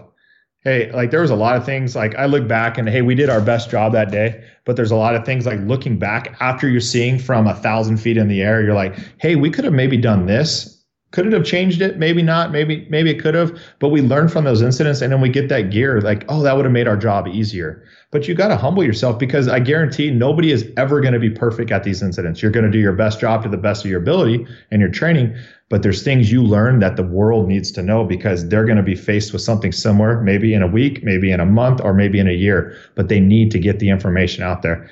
And I think, like I said about the hospital thing, that's changed a lot. I've had people like, hey, we had a shooting with 6 people in an office building. Hey, we set up the triage area and route to the hospital. It worked perfectly. That was awesome. So those things, like, when you get that feedback, it makes the incident that I went through and the stressors and the stress that was on my family and media and all that stuff, it goes like, wow, that's why this happened to me, because now I'm able to help all these other agencies, and more lives are saved every single day because of the training that we can provide based off the lessons we learned. Yeah, and that's why I'm so thankful that you're taking the time to do this podcast too, because we're able to spread this literally around the globe, and it might be someone in Malaysia that learns from this, Yeah. So, all right, well then one more kind of area attached to this incident, I want to move on and talk about CrossFit. But, another huge part of this is you and the men and women that you went on that scene with obviously saw horrendous things. I mean, the number of people, you had 14 killed, 22 seriously injured. That is a huge, body count. How did you and your crew deal with the following days and weeks after the incident? It doesn't really, it's weird. It affects everybody differently. For me, like, we go on a lot of shootings, so I've seen a bunch of stuff. This was a little different because these are innocent people. A lot of the shootings we go on are gang related. They're innocent people, but it's just a different environment. Here's innocent office people that had no clue. So it was hard. I didn't really think about it till about a week later. And we went all the way through, because then what happened is that we got in pursuit of the suspects, and we had to basically go. We ended up, not us, the SWAT team, but a couple members of our team that were going to their cars. They heard the call go out, and they got engaged, and they ended up shooting and killing his wife and the terrorist. And then we had to go take them into custody in the Bearcats, thinking, hey, there's could potentially bombs. So there was like two stressors that day. There was the initial incident and then the whole shooting in the street that we ended up killing the suspects. And then we're on high alert, because then now people are calling in bomb threats to the hospital. The Amazon, we have a 2.1 million square foot Amazon distribution center. They called in a bomb threat there. They had a guy that heard the shootings when we were shooting the suspects through the streets. He jumped over the fence, ran across the airport. The airport police almost shot this guy running across the airport, thinking it's another terrorist attack. So there's all these incidents that happen within incidents, and you don't really think about it because you're in game mode. You're like, I have this job to do. I got to do this. We got to go home at like 4 o'clock in the morning. And they said, hey, go back to the station, go home, whatever you got to do, but you got to be back here at 7. And we're like, in 3 hours? Yeah, because we're on tactical alert. So I just went back to the fire station. I slept. I really didn't sleep. I just kind of stared at the roof the whole time, just processing all that. Took a shower, and then went back the next day. We were on tactical alert because they were doing candlelight vigils. We had to like do security things for it because there was people showing up that probably shouldn't have been there. That was pretty disrespectful. Then it was my normal day on. They didn't have any coverage, so I had to jump on the fire engine that night at 10 o'clock at night and finish off the rest of the shift at 8 o'clock that morning. So I finally got to go home after that time and decompress. And I remember just like holding my kids, and then I kind of broke down like when I got to my kids and my wife, and I just remember like tearing up because now all that, you're done, and all that emotion just floods in. And then I was fine. I was just kept low key. I didn't talk about it. My department didn't talk about it. And until that Sunday, I went to church, and our church actually responded, because they're close by, responded to that incident. They had counselors there. All the pastors were there to help out all the innocent people, and they showed all the victims up on the big screen at church. And I just broke down. I had to walk out of church. The only time ever I walked out of church. And it was just a flood of emotions, because all you remember seeing those faces, you remember where they were laying, you remember that. And it's just an overwhelming feeling. Not that I did anything wrong, not that anything, but just the event itself. So you struggle with that, but you got to tell yourself, hey, you were there for a reason, and without you being there, more people would have died. And now you need to teach. And that's why I enjoy doing these podcasts. I enjoy teaching, because I know I'm still helping all those victims. So those 14 people, like you said, they didn't die in vain. I'm helping 5 years later people to get better at these active shooter responses. And I'm saving lives and helping people every single day because of that incident. And God put me in that place for a reason. And I'm continuing to do this, and I'll continue until my career is done. And even after that, to teach on these incidents and why they happen, and continue to get better because of that incident. Yeah, and I think that's how you honor the dead. I just had Travis Howes on, who was one of the guys at the Charleston 9 fire. And he and his brothers went in and retrieved the 9 firefighters that were killed.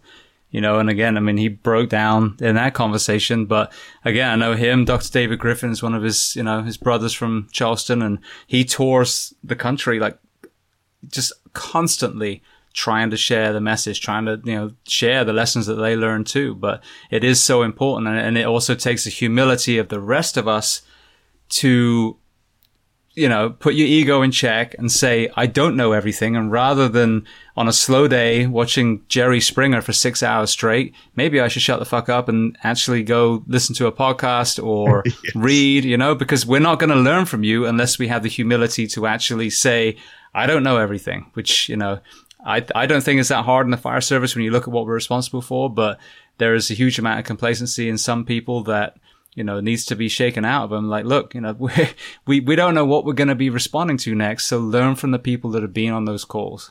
Yeah, I couldn't agree more. It comes down to being lazy, and that the lazy firemen are the firemen that are going to get hurt. Yeah, absolutely. Well, speaking of not being lazy, first CrossFit workout, how did you find that? Wow. So I actually have triplets. So I have 2 girls and a boy. They're 11 years old. So that kind of, for I'd say 3 years, it was jogging with a stroller, not lifting too many weights because I was kind of locked in at home. And my good buddy that I went to kindergarten with, him and his wife kind of got into CrossFit, and they opened up their own gym in their garage and then expanded it to 300 people in a big old warehouse. So he started in his garage. He's like, hey, you got to try this CrossFit thing. I'm like, CrossFit? So I'm thinking cross training, kind of this. So I went over to his house, we barbecued, and he put me through the workout of the day. And from then I was just addicted. I was like, wow. And I look at this 16-year-old girl beat me in the workout. And I'm like, what the heck? All right, this can't happen again. No, there's no way, And then you look around and you start looking up these named workouts, Grace, Isabel, Fran, and you look at holy cow, there's all these people in the world that are better than me. And I'm like, all right, I'm really out of shape. But I was, running 5:30 miles, running this stuff, but you're not in functional shape where you're having to lift, you're having to do this, you're in running shape, cardio shape. So that just changed it for me. And I, within 3 months, I did my first competition. I got an intermediate level, and I was just addicted from then on, where it's just, because you get to compete. That's where it changes. Where you go to the gym and you do back and buys, chest and tries, and then you jump on the treadmill.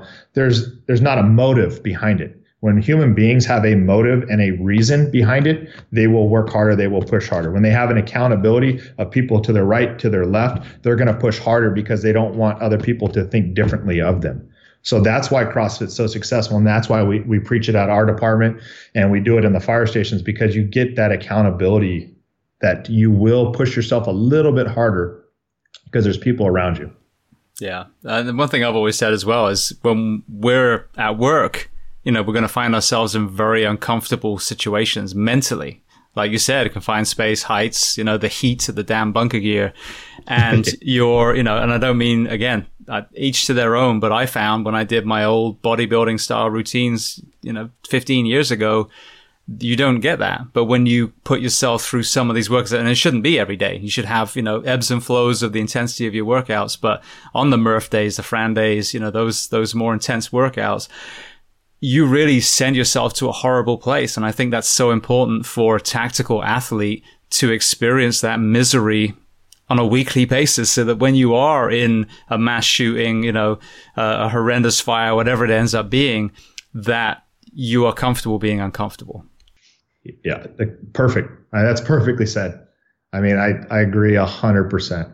That's the last thing you want to worry about is oh, can I physically do this? And it's exactly it. It builds confidence in yourself.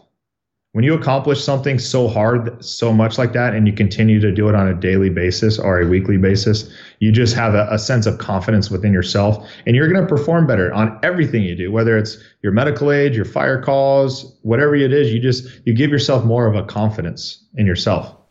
So what was it about you? Because I watched some Instagram videos, and you're basically cleaning what I deadlift, which is nauseating.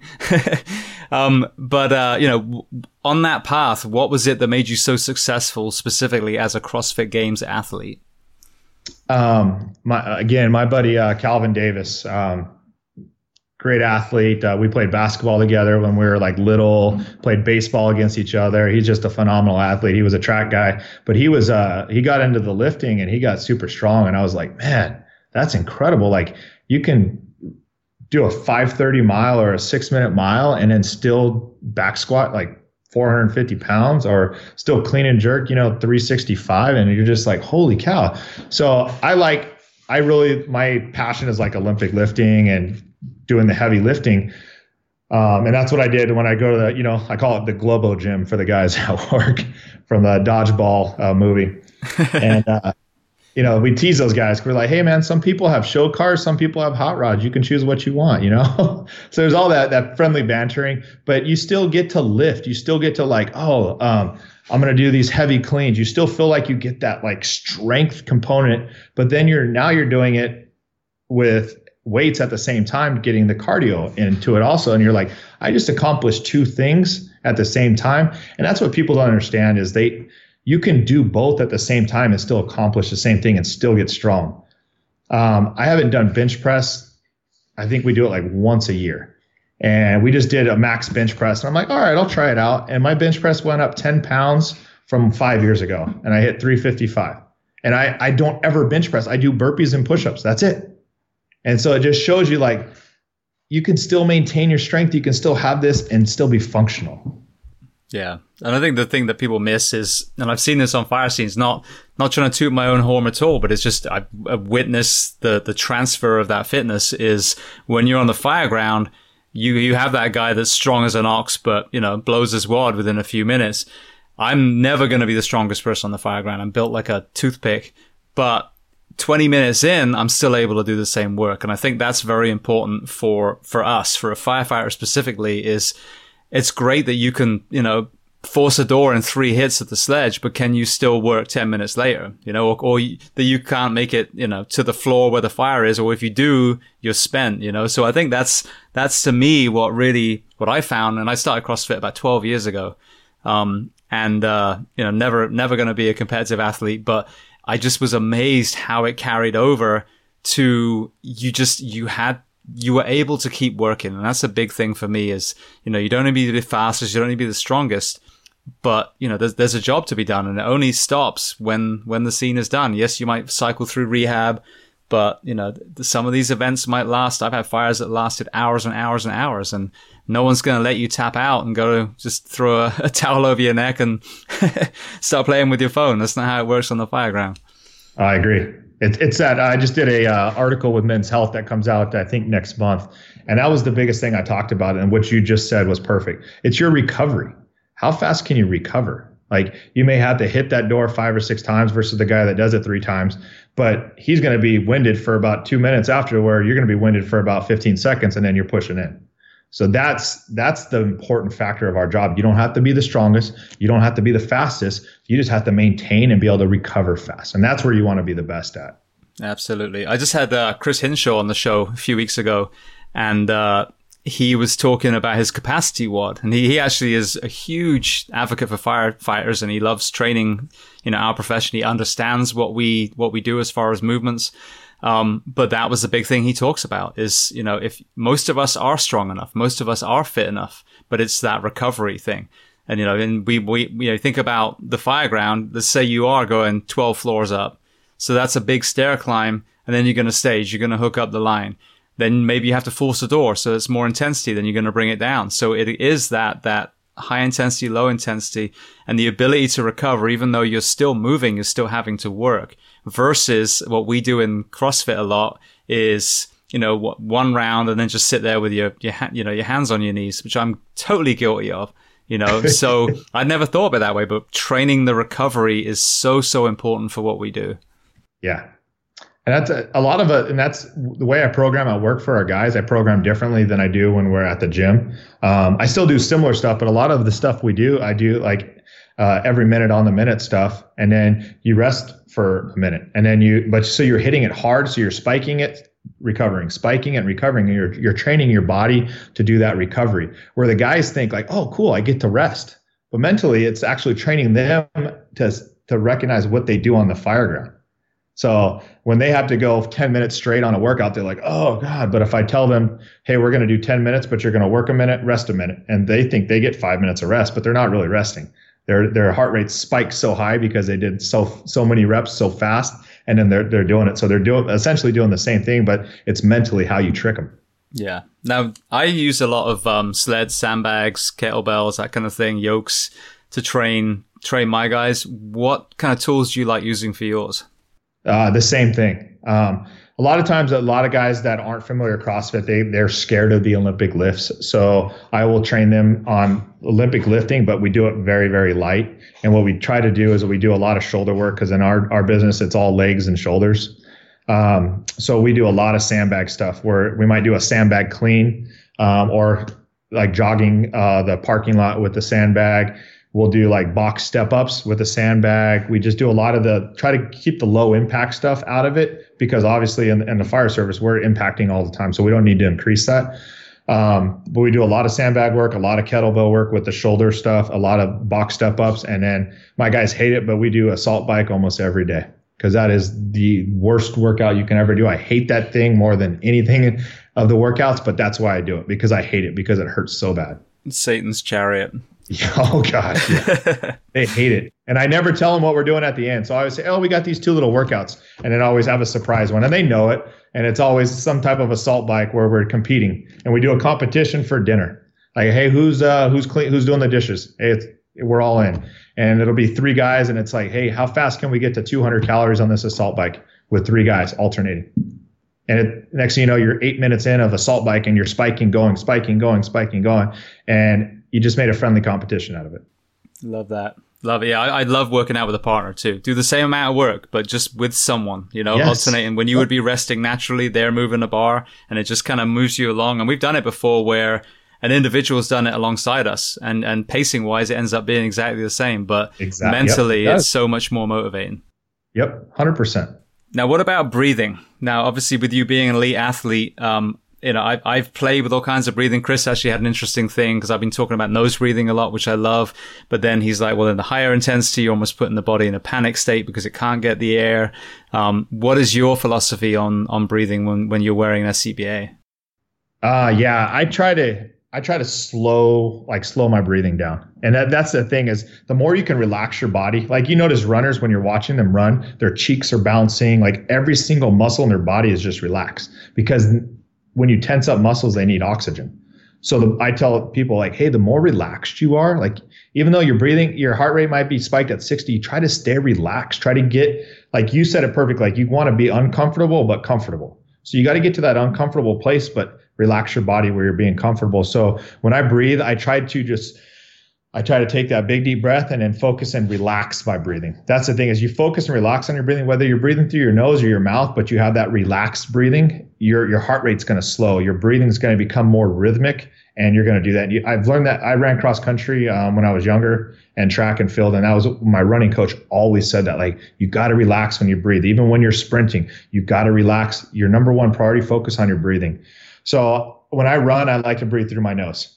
Because that's the rhythm that I use. When I'm doing CrossFit, I'm like tongue's hanging out, I'm breathing out my mouth, I'm just trying to get air in, but I'm trying to stay relaxed when I do it. So I think however you do it, you just got to stay relaxed and get in that rhythm of breathing. Yeah, no, I actually do the same. I think there's a certain intensity where you can keep your mouth closed, and it does keep that heart rate down. But yeah, after that certain point, then yeah, it's just, I try and do in through the nose, out through the mouth, and then eventually it looks like some porn scene. Yeah, survival mode.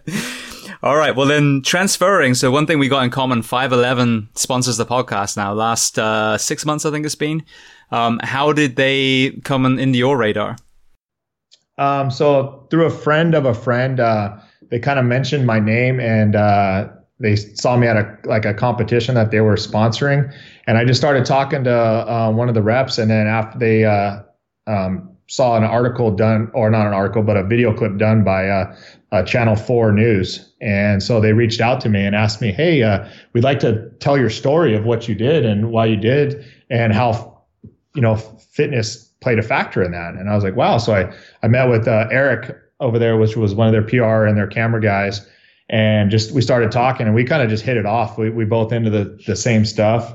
And from there, it branched off. Our department's very big in Instagram and video stuff and getting the education out to the community. So we have them out all the time for some of our demo days.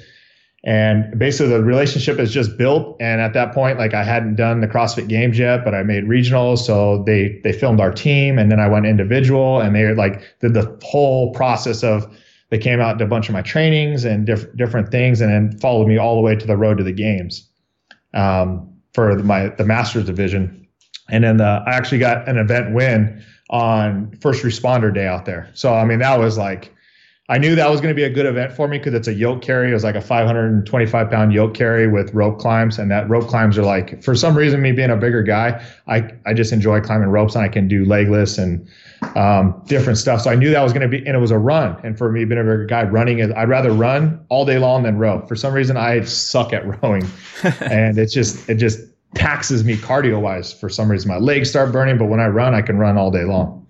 So I knew that was going to be a good event, and to pull out a win, being the fittest ever in that event, and having it on a First Responders Day, it was just a cool thing to have 511 cover it and be a part of that, and just show like, guys, hey, this is why we do it. I don't do it for myself. I do it for the community. I do it for my family, to show my kids why we stay physically fit, and just to motivate others, because I'm only as good as the guys on my crew and the rest of my department. And if I can lead by example and get guys more physically fit and keep them healthier, that's why I do it. Just for the sake of others, not for myself.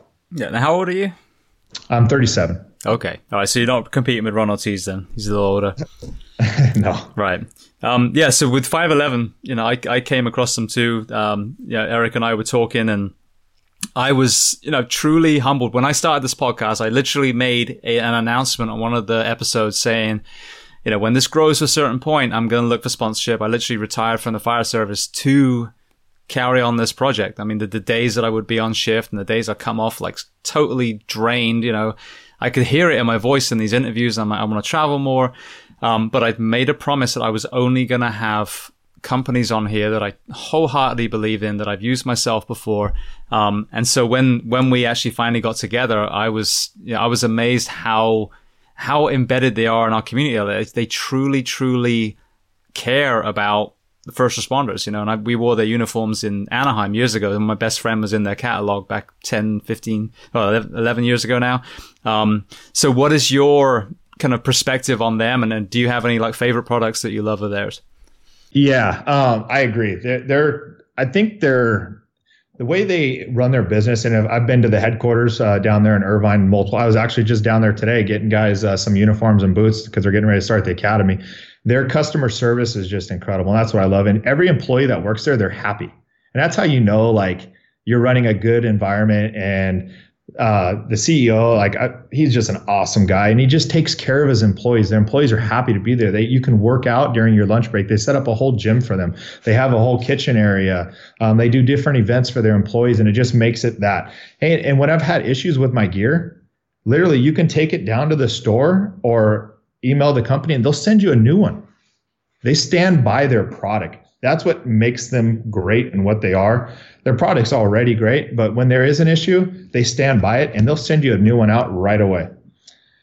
Some of my favorite stuff, I love their tack plate carrier vest. I wear that 2 to 3 times a week to work out in at work. That's my active shooter vest. So I have a quick response vest, and I have my plates in that, and I can throw that on in a quick go, and I'm out. So it's not only functional for my job, but it's also functional for training. And it's one of those things, like, if anybody's ever worn a vest, like, they can be like cumbersome, where you can't lift your arms, you can't do anything. These vests are designed, they're narrow, they have the plate carrier, and you can do anything in them.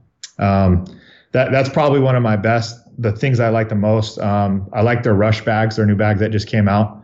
I got 2 of those in both different sizes, and I use that as like my work backpack to keep my laptop in, and I also have it as a functional backpack for all my cold weather gear.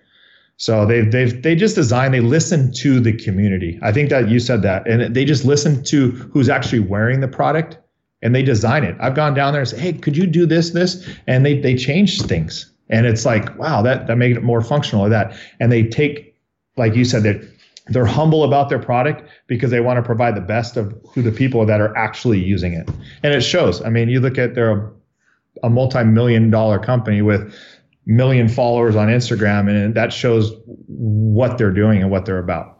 Yeah. And I think even some of the ambassadors, if you got people like Tim Kennedy, standing by their product. That says a lot. Yes. I mean, every tactical arena has some incredible people standing there. And I went to Irvine and same thing. I was so amazed. Everyone was so friendly. I had some feedback on the Norris sneaker that they just released, because my big thing for fire police is, why are we wearing fucking diving boots on duty? We should be wearing light. We're not going into, Iraq. We're going into the streets of wherever, where we have, bunker gear if we need to go somewhere dangerous. But you got these people walking around these steel shank boots and just destroying their knees and their backs. So yeah, I mean, they're absolutely listening to what people are saying. And this isn't a shameless plug. I'm saying this because I talk about CBD. I talk about Doc Parsley's Sleep Remedy. I talk about 511 because they're awesome. And if you're going to spend your money, spend them there. Yeah, 100%. And they're pretty inexpensive compared. I mean, they're middle of the line. And I think that's what's great about it, because there's some companies out there that charge an arm and a leg, and you're looking at a canvas bag, and I'm like, come on, guys, like really, like this isn't like functional, and you're trying to charge this because you're a military personnel and you've had this experience and that, and it's like, come on, guys. I stand by it. I wear their t-shirts to work out in. I wear that, and it's functional, it's comfortable, and they stand by their product. And I would pay even more for their product just because of their customer service. To me, that is a huge deal to me, when you have good customer service and just friendly environment. Absolutely. All right. Well, one more thing before we go to some closing questions. Tell me about Live Rescue. Okay. Through 511 and one of the girls that does all their PR stuff, they got me in contact with A&E and Fox, actually. So there was kind of a spinoff. They did a different show, but we picked it up with A&E, which they do Live PD, and then they started a spinoff of Live PD and started doing Live Rescue. So I went back, and they wanted me to be an expert commentator about a year ago. So I went back and filmed the pilot for it. And basically, it's like Live PD. They respond to calls all over the nation, and it's actually live. It's about a 15-minute delay, just in case somebody says a bad word or something happens. That would never happen on the scene, surely. Yeah, and then we are in the studio. We try to comment on it with Matt Wiseman, who's the head host that does Ninja Warrior, and basically educate the public on what they're seeing, why they're doing it, why they're happening. But it gives a chance for the normal person that doesn't ever get to be involved in this to be like right there firsthand witnessing what's going on.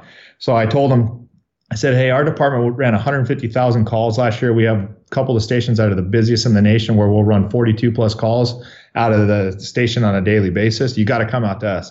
And it's like, they hear that from everybody. They're like, yeah. And I said, no, just come out, And I said, look at our Instagram. And so they were like, wow. Like, okay, yeah, let's try this out. So we got the contract, because you got to have like a pretty good insurance retainer on it and different stuff. But the A&E is very, very professional. They have their ducks in a row.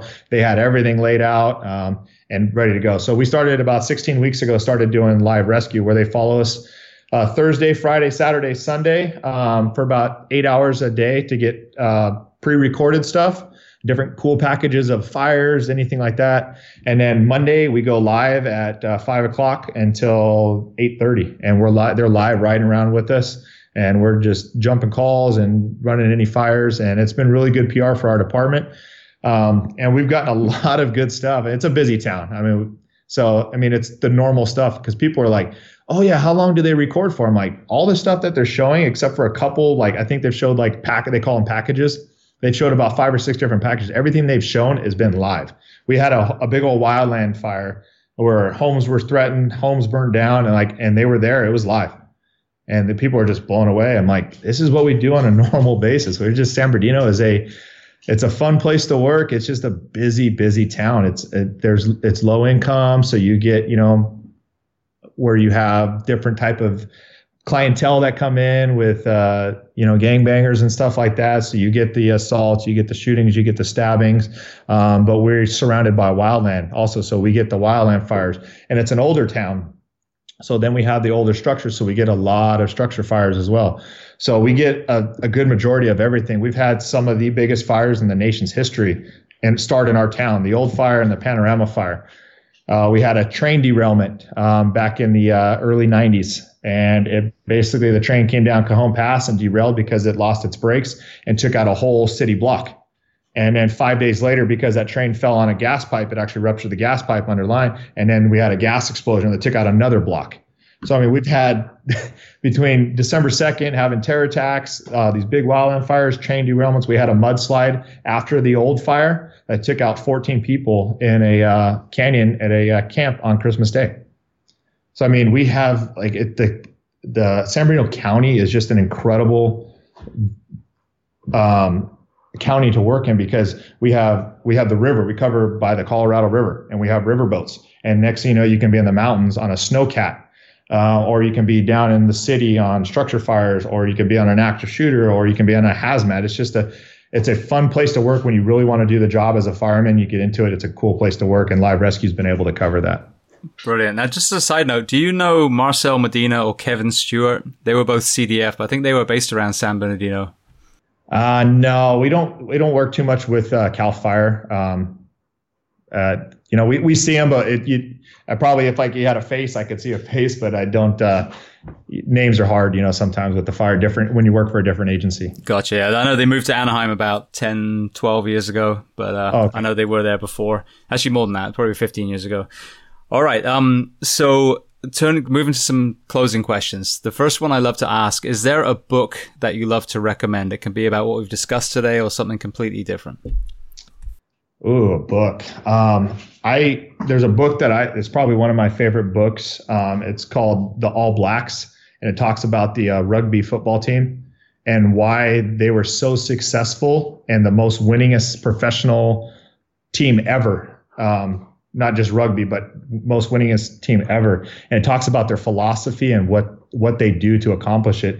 And the biggest thing I got from that book, and I tell all our guys, is like, these guys are professional athletes making really good money. And their whole thing is they call it sweeping the floor. They don't allow anybody to clean out their locker room. So all the grass, all the dirt, everything that they have, their players take care of that. That's their job, their home, and they call it sweeping the floor. And their job is to maintain that. And so it really makes you think about, hey, don't forget where you came from. Don't forget the little things, and you're never too good to clean a toilet. You're never too good to clean the floor and sweep the floor. But that builds the camaraderie between the team. And when you have that power of team camaraderie and having their backs, you can be unstoppable. And you see it in sports all the time. They might not have the best players, the best team, but when they're playing together as a team, there's no stopping them. You get that momentum. So I think it's a good book, and it talks about all those philosophies of leadership and being humble and just knowing your place and being humble. It's just awesome. Brilliant. Someone else recommended that once. So that's my cue now to put that on my Amazon list, because I watched the All Blacks for years, Jonah Lumnu and all those guys, and yeah, they were just a force. Remember, poor English players just being flailed from these giant Samoan dudes, just crushing our team.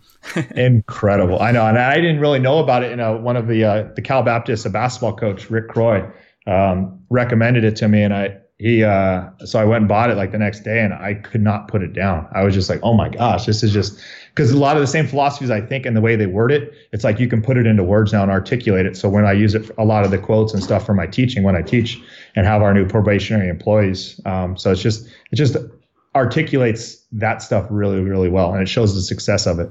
Beautiful. All right, so same question, but a movie. Any movies you love? Oh, movies.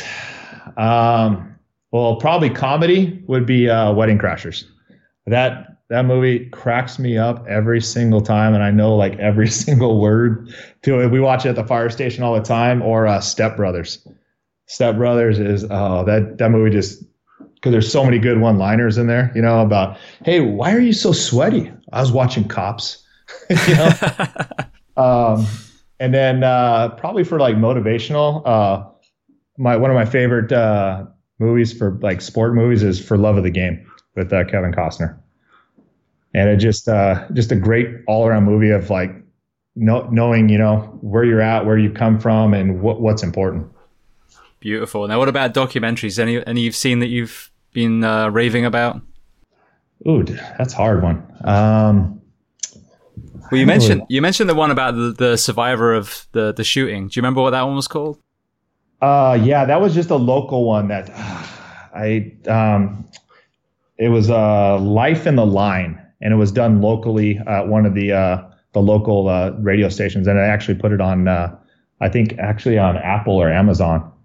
But that was done pretty well locally by one of the local networks. Documentaries are hard. I don't watch too many documentaries. I've seen like a couple of the McDonald's one we watched the other day. The Super Size Me or the Super Size Me. I have never seen that. And we watched that at work the other day, and I was like, oh my gosh. Well, I couldn't finish it because I was just getting like all nauseated by this guy and how much weight he put on. I'm like, you're gonna die. I like watching a lot of the drug cartel ones on the whole, like a lot of things you don't know. You're just, as a normal civilian, like you're just like, oh yeah, they have drugs, and how much work and intel and how much work and stuff they stop behind the scenes that we're just blinded to as Americans. I like some of those. Those are pretty interesting.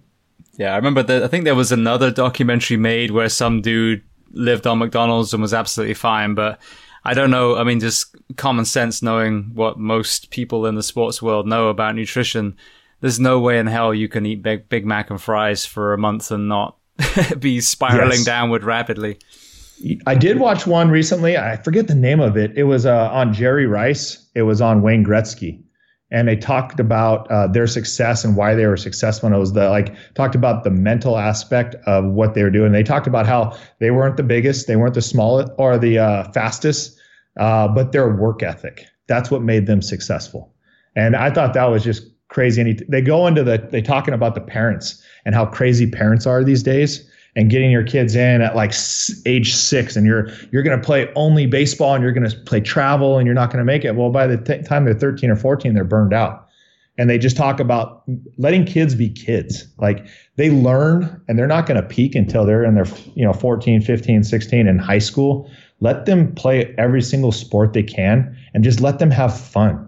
That's our whole job. They learn their movements. They learn body by playing different sports, by going out, riding your bike and building a jump and jumping, or by playing wiffle ball or doing whatever. But you got to let kids be kids. They don't need to master their sport at the age of 8 years old. I thought that was a really cool thing. I watched that on the plane actually coming back from New York. I'm going to have to watch that. I've talked about that with a few people being on here, about the most successful athletes were usually multi-sport athletes, and the ones that blow out their shoulders and knees are the ones, like you said, the kids that were just drilled over and over and over again and had complete imbalance. Yeah. Jerry Rice talks about it, and he was like, I didn't play sports or anything growing up, and I was in my freshman year of high school, and I got in trouble, and I had to run to get away. And he saw me jump over a fence really fast, and the coach basically caught me around the corner because he was smart, and he just walked around the corner because he knew where I was going. And he caught me and says, hey, we can go one way or the other way, and you're either going to join the football team and be a running back for me, or you're going to be in trouble. So what do you want to do? So he's like, well, I guess I'm going to join football. And that's how he got into football. That is crazy. I didn't know that story. So he talks about like stories like that, and it's like, like different things that happen. It's pretty cool, like to hear. And I paraphrased a lot of that story, but I just remember like, wow, he didn't play at 6 years old playing Pop Warner, like doing all this stuff, and like how the way the parents are, they got to do this, they got to do that. It's most of the dads living vicariously through their kids because they want them to be better than they were, and it's like, you got to sit back and just let the kids have fun. It's rec sports, Yeah, there's a lot of Uncle Ricos out there, that's for sure. Oh, that's another great movie. Oh, I love that one. All right, so next question. Is there a person you'd recommend to come on this podcast as a guest to speak to the first responders, military, and associated professions? Yeah, actually, he's Chief Walker now. He was actually our lieutenant during the time of the terror attacks, and his success. He's been on a lot of critical incidents. He teach a lot on leadership, and he's one of my mentors that I really look up to, that I still talk to on a daily basis. But Chief Walker, he is phenomenal when it comes to motivating his guys, to understanding the mindset of how officers think and work and how to combat that stuff. And he was one of the biggest reasons we were successful that day, because of his leadership skills that day and what he knew from both the fire department side and the law enforcement side. Brilliant. All right. Then last question before we talk about where we can find you. What do you do to decompress? Well, I tend to work out a lot. I try to get off in the mornings, and then the days I go in, I decompress. But for me, honestly, when I'm not working out to decompress, I enjoy spending just time with my wife. Grab a glass of wine. I've been really into whiskey lately. For some reason, like having a good old fashioned or just whiskey on the rocks, and I like sitting outside, sitting by the fire and just relaxing. That's my decompression. I don't watch TV, pretty rare, but we'll sit outside and watch the kids play. I'll sit out on the front porch while they're riding their bikes and have a cocktail, and just that's my decompression time. Brilliant. All right. Well, then, if people want to reach out to you online or learn more about you, where are the best places? You can always email me, my department email. I always answer guys to that, which is rstarling@sbcfire.org, or you can reach me on Instagram, which it's tristarling5 is my Instagram handle, and I answer a lot of questions on there and guide people in the right direction. We're always willing to give out our policies and procedures for our department and what we're working on to help share, to not reinvent the wheel, because I know a lot of departments, they don't know where to go or where to start, and I can kind of guide them in the right direction and get them, started in what's best for their departments, because what's best for our department may not be best for your department, because every department has different target hazards. But I can help guide you in the right direction and where to go and who to talk to. Beautiful. All right. Well, Ryan, I just want to say thank you so much. I mean, your story is amazing, being very candid and, transparent about the event, which, I say this to a lot of guests, reliving this, even if it didn't seem that, traumatic at the time, is still, playing that movie in your mind again. But like you said, this is an opportunity for people to learn from all these, horrendous events, and hoping that we can remember that when, we're either putting policies in place or on the actual scene itself. So I just want to thank you so much for taking almost 2 hours to do this great interview. Oh, thank you for having me. I really appreciate it. It's great for me just to be on here, just to be able to reach out and have this avenue to reach out to multiple people. So thank you for what you do.